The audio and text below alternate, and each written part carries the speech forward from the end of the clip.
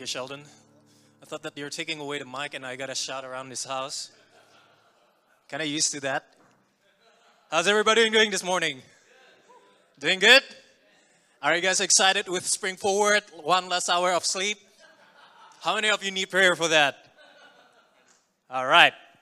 So I'm kind of excited for Spring Forward, and I hope moving on, we can just stay here and do not have daylight saving time again, because it's just messing a lot with my internal clock. My kids keep on asking, do I get another hour of sleep? No. Do I get another hour of sleep? No.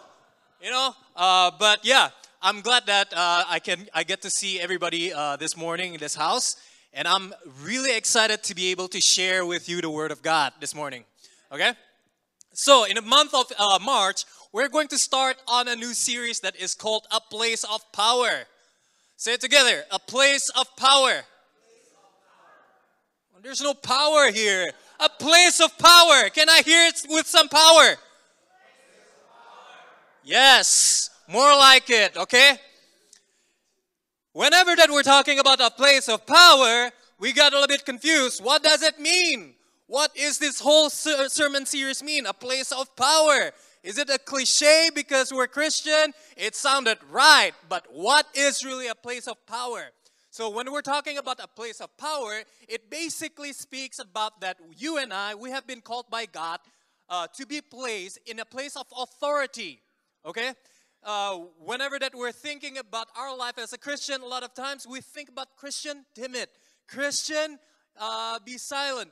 But that is not the calling that God has placed upon your life and upon my life. A place of power speaks that God has placed you and I in a place of authority to make changes in this world. How many of you believe that? Yeah? Now, I really believe that whenever that we're talking about a place of power, whenever that we're talking about that we have been placed in a place of authority, sometimes we look at ourselves in the mirror, we look to the left, we look to the right. Really? Power? Me? Maybe not me. Maybe it's the pastor. Maybe it's somebody else that is greater, that has the title, the reputation. But me, no way, Jose. I don't think that I have that kind of power. I don't think that I have that kind of charisma. I don't think that I have that kind of authority. How many are you with me here? Whenever that I look into myself in the mirror, maybe you think that I'm confident. Maybe you think that you are confident. But whenever that you're looking at yourself in the mirror and you hear about something great and you hear that God is saying that you are doing to do a great thing, you start doubting, do I have that place of authority? Let's go to the next slide here. This is basically the verse that I want to share with you. It's John 14, verse 12. This is just the moment, the night before Jesus was taken away from the disciple. And he had a nice dinner with everybody, the Last Supper. And he shared this. This is the commandment that he gave to his disciple before he told them. After he told them, hey, by the way, I'm gonna be away, and you're not gonna be able to see me anymore in this world. The time is coming soon, and people are starting panicking and asking, where are you going, Lord? Where are you going? And he said that I am going to go a place, but don't worry about it, because even though it feels like the work is not done, this is what I gotta tell you. Very truly I tell you, whoever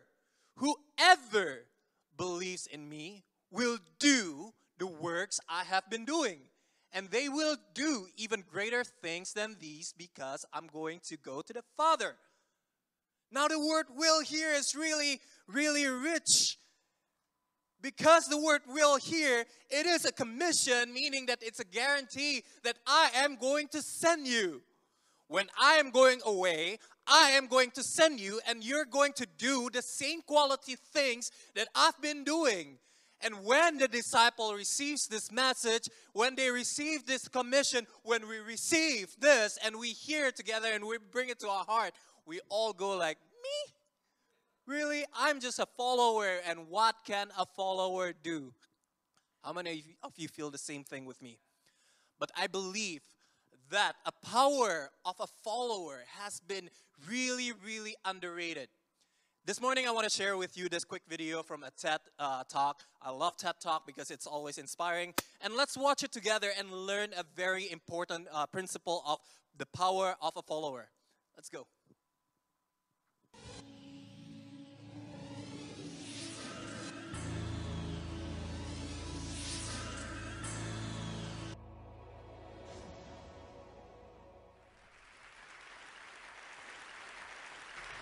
So ladies and gentlemen, at TED we talk a lot about leadership and how to make a movement. So let's watch a movement happen, start to finish, in under 3 minutes and dissect some lessons from it. First, of course you know, a leader needs the guts to stand out and be ridiculed. But what he's doing is so easy to follow. So here's his first follower with a crucial role. He's going to show everyone else how to follow. Now notice that the leader embraces him as an equal. So now it's not about the leader anymore, it's about them, plural. Now there he is calling to his friends. Now if you notice that the first follower is actually an underestimated form of leadership in itself. It takes guts to stand out like that. The first follower is what transforms a lone nut into a leader.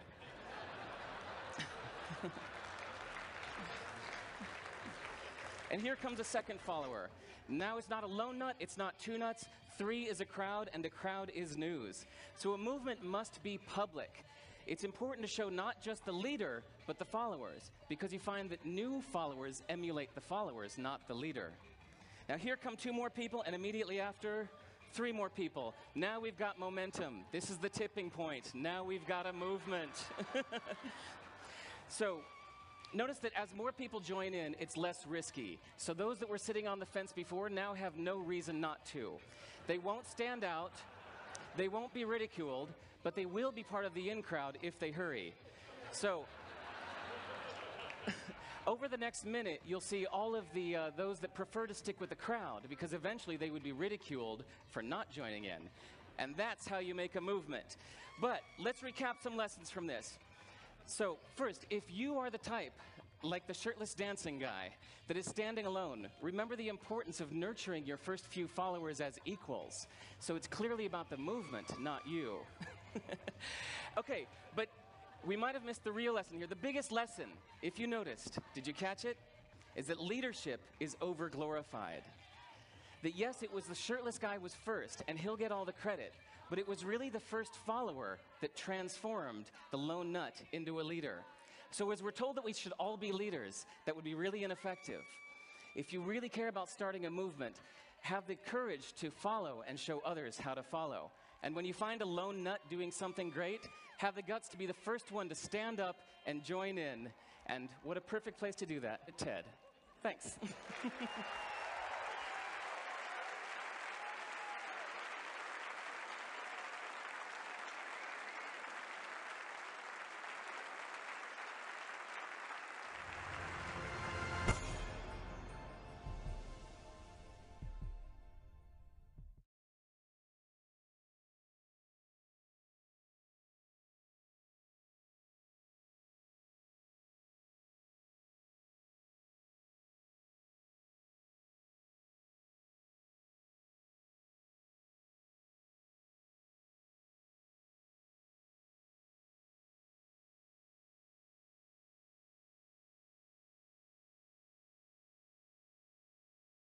That is turning this first shirtless lone nut into a leader. So, here's the thing that I want us to think about. How many of you know that to a lot of people around us, Jesus is sometimes it's like that lone nut. He's doing something crazy and they don't understand it, and they started ridiculing all the Christianity teachings that we have been learning. Been there before? Like, people are thinking like the Jesus movement is sometimes like a lone nut movement. But the thing is this, when you're living in the midst of that kind of culture and you're standing by the side and you know that there's something great, the concept of being a powerful follower is that do not be afraid. Have courage of following, because there's a lot more people that is on the side that still doesn't understand yet, that will jump in together with you as you follow the movement of this lone nut. You will turn this lone nut, Jesus, in the midst of people, and they think that this is craziness. As you started to follow, they will start emulating you and they will start knowing that this is not a lone nut movement. This is something powerful. This is something great. And that is the power that God has instilled in you. He doesn't want to be just the lone person dancing around. He wants you and I to come and join in together with Him. How many of you now believe that you have the power? You have something actually more to offer than what you initially think of. Because I believe as we start following, people will start being able to relate. As you start following, people will start seeing the point. As you start following, others will start developing courage. So, the lesson here that we want to have is that number one, if you find a lone nut doing something great, have the courage to follow. If you see Jesus in the midst of you, have courage to follow. If you see great movement of God in the midst of us, have great courage to follow. And then number two is that follow with courage and teach others to follow this movement that God has placed in the midst of us.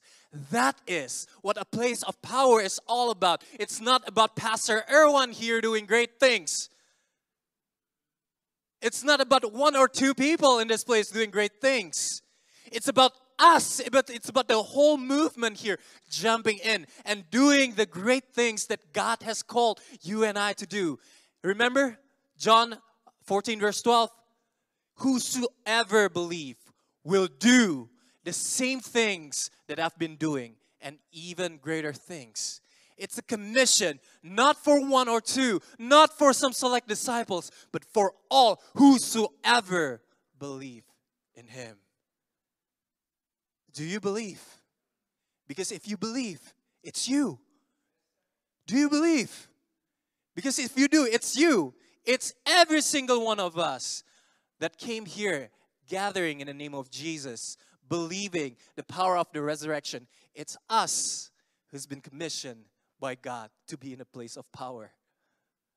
And sometimes, I understand the transition, being like a follower into becoming like somebody with authority. It doesn't feel natural. My son eats a lot. It's not a secret, he eats more than I do. And that's why we spend a lot of money on food and we cannot afford private school. He's going to public. No question asked. You spend all the money on your food. And not just that, he's pretty much a foodie. Very, very picky whenever that he's ordering food. So we finally say okay, that's it. You're going to order your own food. We're not going to bother with it. You're going to make sure that you're talking with the waiter, waitress. What do you want? But the problem is sometimes as a kid, we can be a little bit shy, right? And as a kid, sometimes people don't really pay attention to us if we're shy. And it's a big transition for him from being a foodie that is really picky, that is looking to mom and dad to order the food for him, into becoming somebody that can look into somebody else in the eye and order what they want. It's a big transition. So we keep on training him. Last week, we gave him the credit card. And you order, we went to a burger joint called Red Mill. How many of you know here, Red Mill? Best. He went there and ordered whatever that he wanted. But before he started ordering, he's just looking to mom and dad like typical. The first time he did that, he was going to the waitress and say that, my dad has something to say to you. Great, I'm ordering. But yesterday actually, last week, he went on and ordered all by himself, and he understood as long as he got that plastic card on his hand, he got the authority, he got the power to release my bank account to Red Mill. That is the place of authority. When God gave you the power, you have the power to release what He has in store. When you have that plastic card on your hand, you have the power and authority to release the funds. All the parents here know too well. And you will start limiting the authority. But that is what authority is. And sometimes our transition into knowing that we have the authority from God can be really daunting, And it's the same situation as the disciples here. At first, they don't believe. At first, they felt that, Jesus, you're just something special and you have the authority, but I don't have the authority here. Can I really be doing the great things that you've been doing? And let's read this passage a little bit more complete because we only read the commission part, right?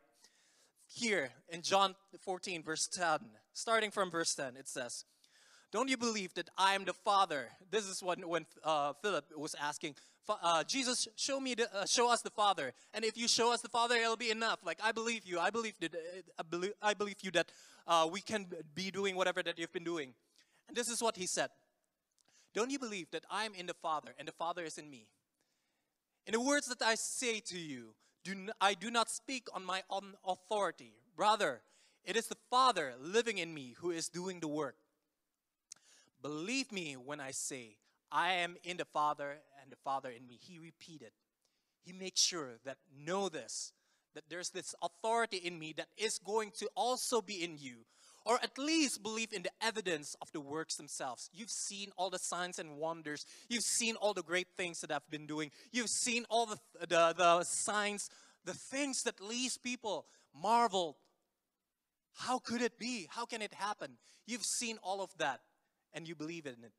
So, very truly, I tell you, whoever believes in me will do the works that I've been doing, and they will do even greater things than this, because I am going to the Father. And the word "will" here is not just a word of commission, but it is a word of a promise. A promise of authority. Not just I will command you to go out. Not just I will send you out. But I will also empower you. I promise you, with the same authority that I am sent, with the same authority that I've been performing things, will you do the same as well out in the world? So, if we only take portion of the verse here and we feel like, yes, I'm a Christian. Yes, I'm being commissioned. But I'm so darn afraid, God. Because it's such a big shoe to fill. I don't know if I have the same authority. This is the word of God that is saying that I will send you with the same authority, with the same power of the Father that is in me. I will send you out to do the same thing and even greater things than this. And this is going to be the topic that we're going to talk about today. We're going to talk about His name that is bringing miracles. His name that is bringing miracles. I believe that this world, I believe that all of us, we're longing to see miracles. We're longing to see great things. And before you start tuning out, I understand. I think that it's so darn important for all of us to get into the definition and what is not a miracle. You know, because like when we're living in a Christian culture, you know, like whenever that we're living in a culture, it's so darn hard to differentiate which one is because it's needed and which one is tradition.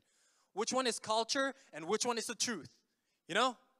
Like I've given this example so many times, like in Indonesia, we have this tradition. Whenever that you get sick, we take a coin, we put an oil and we start rubbing it on the back. We think that that's going to heal you, but there's no substance at all that is proving that that can actually heal you. That is a tradition. In the same way, in a church, you know, we need to know what is a tradition, what are the bad things that we've been doing, what are the false things that we've been believing about miracles versus the true things. Because I believe that this is one of the things that makes me really hate talking about miracles. As a matter of fact, last week, I'm talking to Pastor Erwan. Are you sure that you want to have me talk about miracles? Because, you know, like I'm a very data-driven guy. I love science. Contrary to a lot of the way that people are, who are minister, they like to say like, I'm not good at math. Well, I'm good at math. Let me just say that. I love math. So sometimes whenever that we're talking about something spooky, when we're talking about something spiritual, the skepticism inside of me immediately jump. Just be honest, like that's just me. It's probably one of my weaknesses, but that's just me. I'm a person that likes to question things. And one of the things that I really don't like out of talking about spooky miracles is, I think it's because like the culture that we've been running about miracles. The false things that we've been believing and we've been doing about miracles. And the first thing is this. A lot of times, Christian, we treat miracle, you know, as an insurance to cover our bad behavior. I think we've all been doing this thing in our lives. How many of you with me? I know I admit this completely, bluntly. I've been using miracles and things that we believe about miracles as an insurance of my bad behavior. For an example, you know, in this world, there are only two types of people, right? And so, there are the timekeepers, people who are always in time, like Pastor Erwan here. He's a timekeeper. Whenever that you are having a meeting with him, we'll be on time, early. My father-in-law, very, very much timekeeper. The meeting is 4 o'clock. He will show up at 12. 4 hours early. That's who he is. They like to be on time, and they will be on the extreme, wanting to be on time. On the opposite spectrum of the timekeeper, there are the time benders. I'm a time bender. My wife is a time bender. And together, we're super time benders, you know. The only difference between the two of us is that she's less guilty. Whenever that she's doing something, she just don't remember time. She will wake up early and she will start doing her chores without knowing the time. Now, I'm on the other side. I like to be precise, and I'm really on the spectrum of time bending. If the meeting is at 10, I completely try to be there at 10 at the dot. You know, 9:59.99 is wrong. When the flight is at 12 o'clock and they recommend to be there at 10, I want to be there at 10, no more, no less. But time thing doesn't always work on my way. You know, Murphy's Law, there's always things that is happening. You lost your key. Your kid is hiding somewhere just before the moment that you need to go for something that is important. They just decided we're going to play hide and seek. And we're not going to let mom and dad know where we are. They're just gone out of the house. And immediately the holiness out of that house is gone too, you know. But we're as a time bender. There's one time that I remember.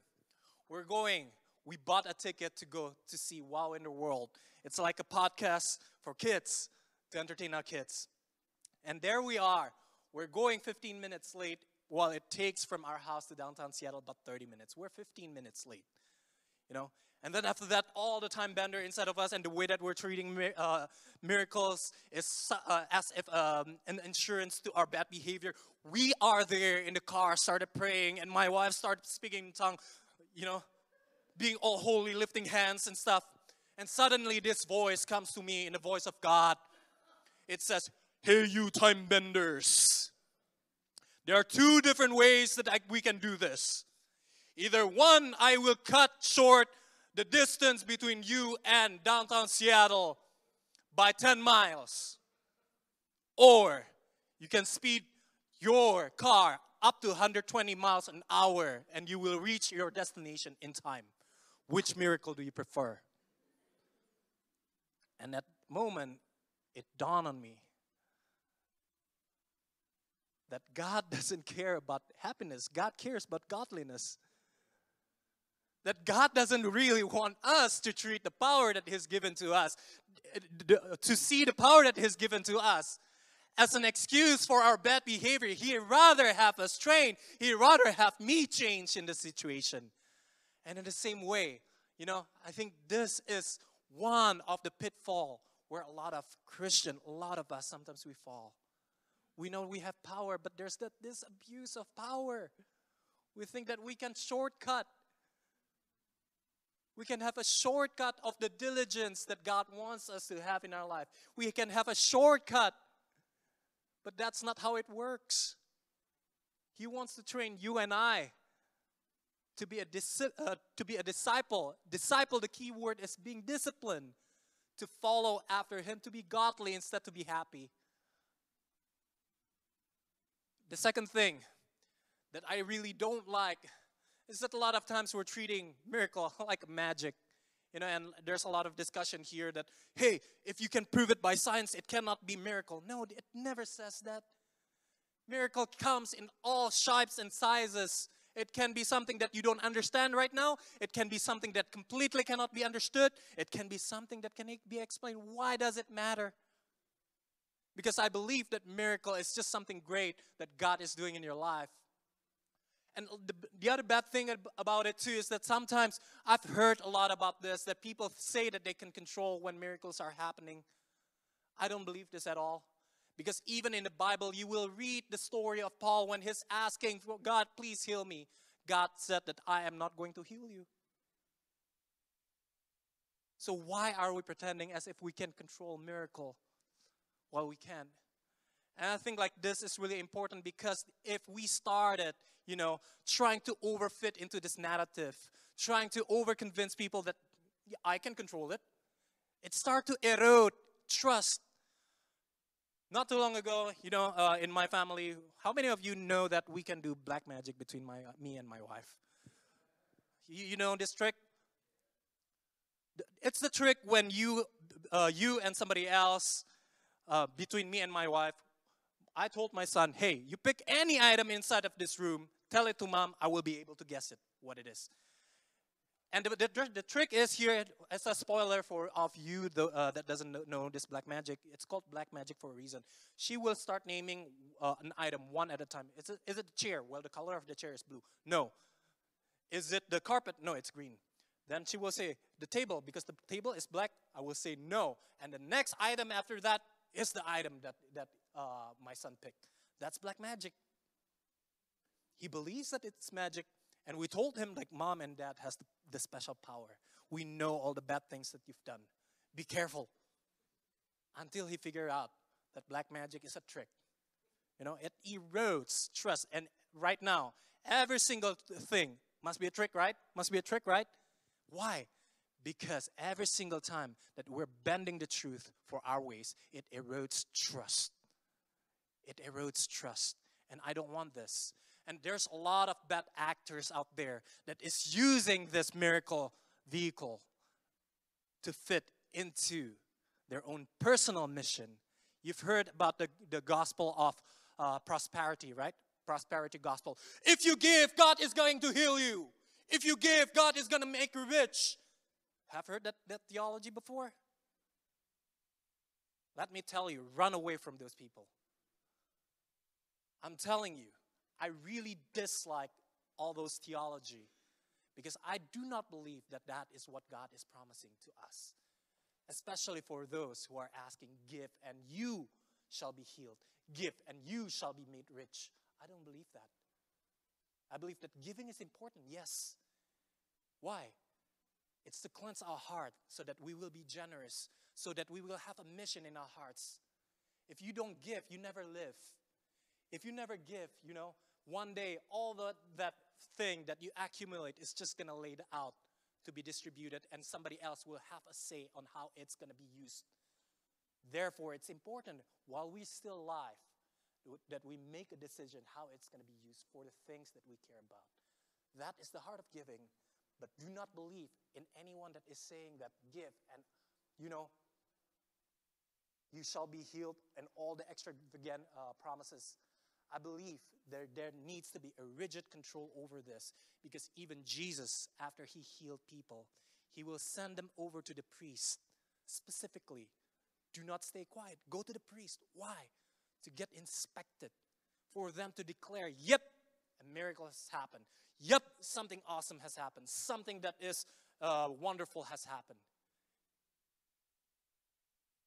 It's an inspection. And I feel that for all of us, we also need to have the same kind of mentality. We do not need to defend God because he knows how to defend himself. We do not need to bend the narrative to be on his way, because he will be able to do it himself. All right? So, now that we've been passed through that, talking about the silly things that we believe about miracles, let me catch you up with this.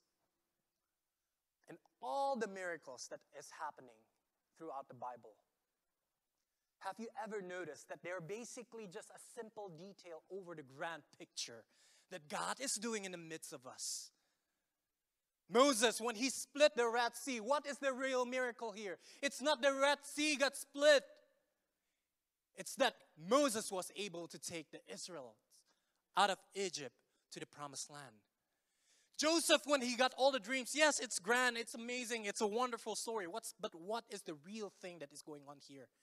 He saved the nation from famine, from hunger. So why caught up in the small little details that you don't have control anyways? Because regardless whether Moses split the Red Sea or not, God is still going to bring the Israel out from Egypt to the promised land. Through one way or another, through one detail or another, God is still going to do the great things that He has planned. Then why do we get caught up in the small little things? Instead, let me say this, instead of being a miracle chaser, why don't you be the miracle in our lives? Instead of chasing for magic, let me phrase it that way, why don't we focus on being someone else's miracle? And let me explain it to you like this.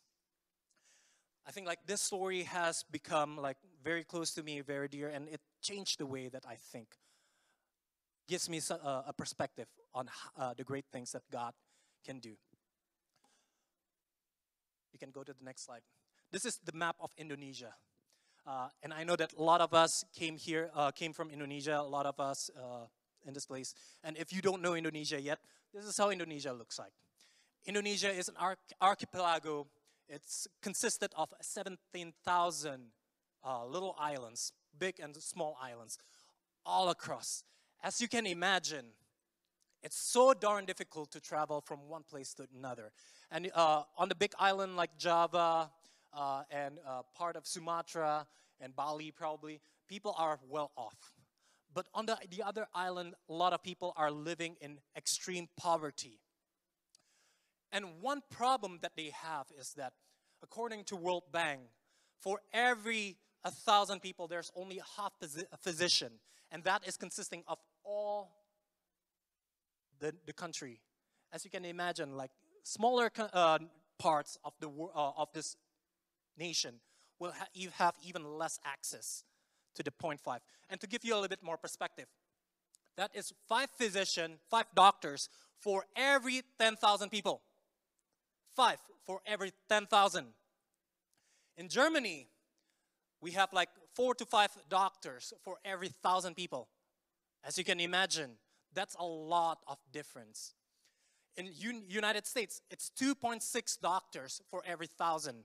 In India, it's about 1 for every 1,000 people. In Indonesia, it's 5 doctors for 10,000. 10,000, no longer 1,000, 10,000. Medically speaking, it's really unreachable. But there's this movement. There's this organization in Indonesia that is called Dr. Share. And their mission is basically bringing medication, bringing free medical help to these areas. And I had this conversation with the founder of Dr. Share because I happen to know him. All right? Okay.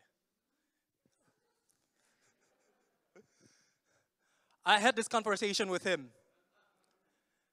And he gave me a little bit of background, how he started this whole thing. When he grew up, he grew up in extreme poverty. The world just got finished with WW2, World War II. And everything was destroyed, a lot of people are living in poverty, and he lost his dad when he was a kid. He was so poor that even when they're playing soccer, people like to tease him. Like, if you're playing soccer, you better just use like the coconut husk because you cannot afford buying a soccer ball. And they like making fun out of him, but inside of him, he was really determined that he wanted to be a surgeon. At a young age, he really wanted to be a surgeon. But it's so darn difficult being a surgeon when you're poor. When you don't live in the island of Java and you live in poverty, it's so darn hard to become a surgeon. But he worked hard. One thing that he got is that he got grit. Grit is a determination that no matter what I am going to get there. I don't care if you say that I'm poor, I'm going to get there. So he is a good student. He studied hard. He wanted to be a surgeon. And what a coincidence. The moment that he needs to go for college, he didn't tell me this part, but I kind of figured out because he told me that he went to Germany for school. I kind of did a bit of research. Apparently, in 1971, that's roughly about the same time that he needs to go for college. In 1971, Germany, out of nowhere, maybe out of somewhere, they decided that, hey, here's a great idea, a tremendous idea that we're probably like the first country that is doing this after WW2. Let's make college tuition free for domestic student and also for international. Free. 1971. Just about the moment that he needs to go for college, for further education. What a perfect timing. There he go. Being a poor guy, he worked hard, gathered some money, one-way ticket, went to Germany, study, become a doctor, become the best in his field, study hard, and then after that, he finally become a doctor. He wasn't a Christian at this time. He has no plans of healing other people for free. No plans. Wasn't in the plan. Or so at least I think. But eventually, working in Germany, he went back to Indonesia. And back in Indonesia is where he met Jesus. He found Jesus and he decided that I'm going to give my life to Jesus. And he's still a doctor. He's still doing the things that he loves the most, which is surgery. He's a nerd when it comes to doctor skills, when it comes to surgery. He's a nerd. He loves those stuff. That is what he breathed in and out. That's the only thing that he dreamt of, being a doctor. And here he is in Indonesia, just being a doctor, until one day, he read this verse. We can read it together here. Let's go. Which is going to be the Rhema for all of us. This is a story when Jesus was being followed by a lot of people, and then after that, after all of the signs and wonder, people are getting hungry.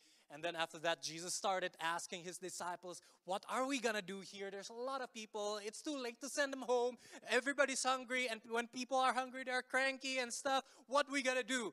And Philip immediately answered and said that, hey, even 2 years of wages will not be enough. Money is an issue here, Jesus. It's a lot of money to afford food for them. Where can we buy bread to feed these people? He said, to stretch Philip's faith. He already knew what he's going to do. This is Jesus. Philip answered, 2,000 pieces of silver wouldn't be enough to buy bread for each person to get a piece. Problem, Jesus. And next verse here. One of the disciples, his name is Andrew, brother of Simon Peter, said, there's a little boy here. Got 5 barley loaves and 2 fish. He got some lunch, basically, Jesus, in a lunch box.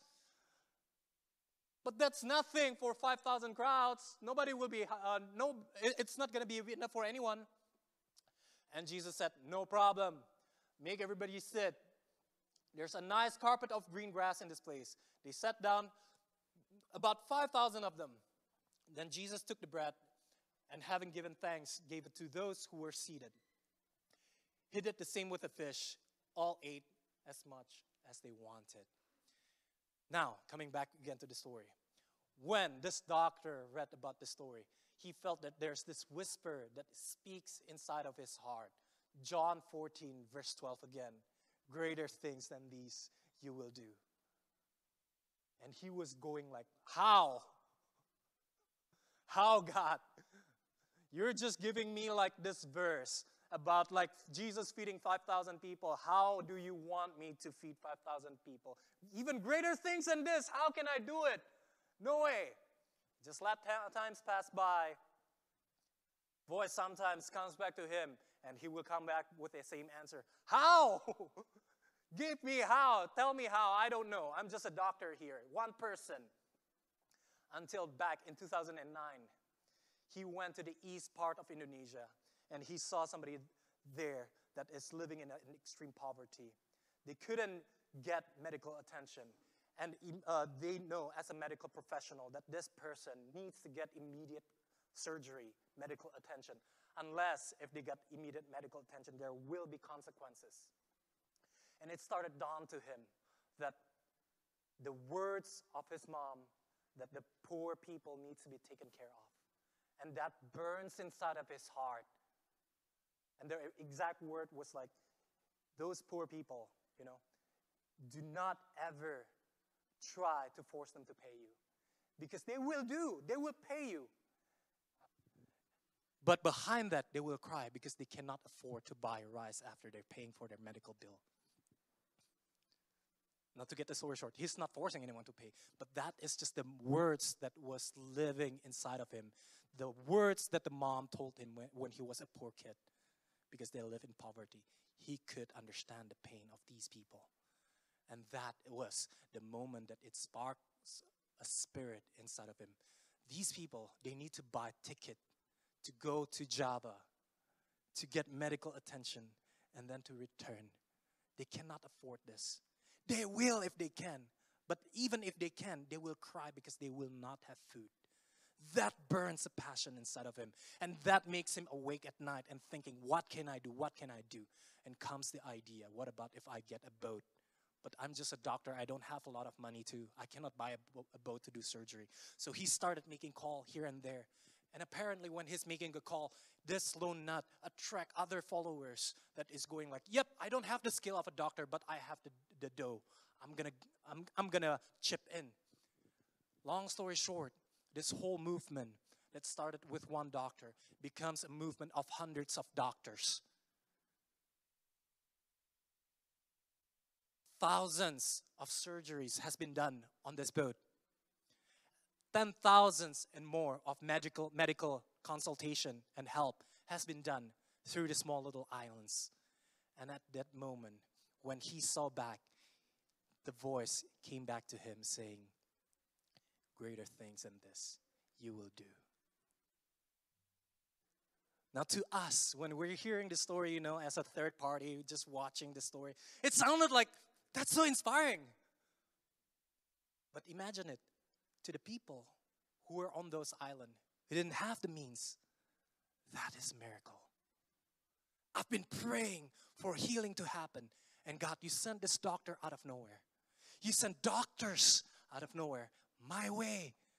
How's that possible? It's a miracle. It's prayer come true. And that is what I meant. Don't search for a miracle, but be that miracle. Because God is preparing you and I, not just to see magic, but to be a miracle that is happening to the Israel. God is preparing you to be Moses that is being sent to Israel to free the nation. God is calling you to be Joseph that is called to save the nation from famine. And in order for any one of us to be that miracle, is this one key: always to be prepared. Pay attention. Moses split the Red Sea just in one day, but it took him 40 years to let the people through the desert. And it took him also a lot of training to be able to do this. And a lot of times we don't really see this. But during the quiet moments when Moses was rescued, when he was a little boy, he was prepared with all sorts of training that is fitting of a prince, that is fitting to lead a big army, that is ready to call for war, that is ready to take over a land, that is ready to make a long journey, that knows how to read the wind, that knows how to read the sun, that knows how to navigate. How? Because God needs somebody that is more than just of a slave training to be able to lead this whole nation. He prepared Moses with the best training possible because God needs somebody to attend for a medical help for these people. He prepared somebody that came from a similar background by these people to went through a rigorous training. And what's the moral story of this? Is that you and I, God placed us in the field that we're in. It doesn't really matter. Maybe you're a nurse. Maybe you're in medical. Maybe you're a scientist. Be the best in your field. Because one day, God is going to call you. What do you have to bless my people? What do you have inside of you to bless my people? And you come and say, I only have 5 bread and 2 fish. And Jesus is going to say, it's enough. The little things that you have here, if you're willing and give it to my hands, I will break it apart and feed the 5,000 people and even greater things. And maybe we see that it's worth nothing. Maybe we see today our skill does not really fit. But God is preparing you and I to be in this kingly training that is preparing you and I to do something great. Stop focusing on searching for miracle, but focus on be that miracle. And there's no shortcut, there's no easy way, but He's preparing you and I as we're being faithful, as we're investing the best in it, as we're following Him. He's preparing ourselves here to be a part, to be a puzzle piece in someone else's miracle. That's what I believe. And the second thing is this. Let me close with this. Second thing, if you want to be a miracle in someone else's life, is be willing when He's asking. Sometimes it feels so darn hard to give what we have, the little that we have. Just like this little boy, I don't know, the image to me is a little boy, but which boy will eat like 5 bread and 2 fish? That's a lot of lunch for a little boy.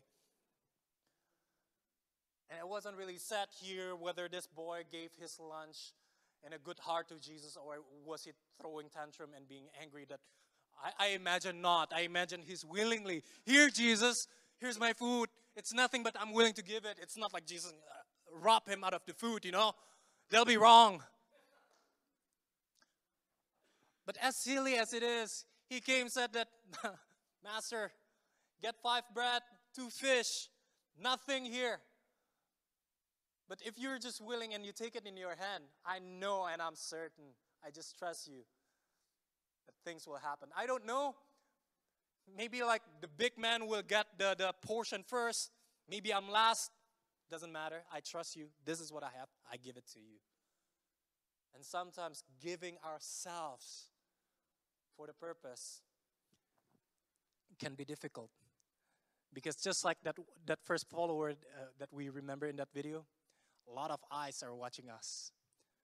Have courage to follow. Have courage to give. You might be ridiculed by others, but have the courage to follow. Because as you follow, I guarantee you that the movement will go on. And God will be able to bless with the little that you have. To bless the thousands that you could never imagine you could. Be the miracle, not chase for miracle. Amen. Let's all stand up.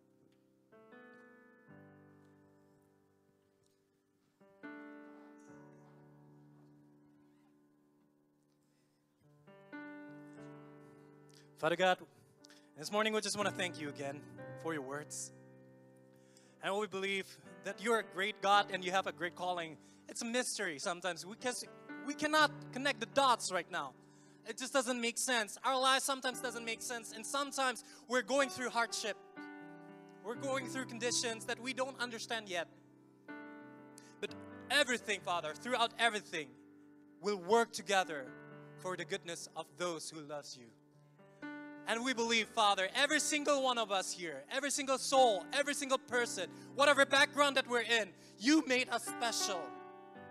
Not just as a cliche, but you really made us special because in every single place that you place us, in every single background that you put us, Father, you're preparing something great. You're preparing us to be the miracle for someone else's prayer. And my prayer today is simple, Father, is that we will be able to capture your heart.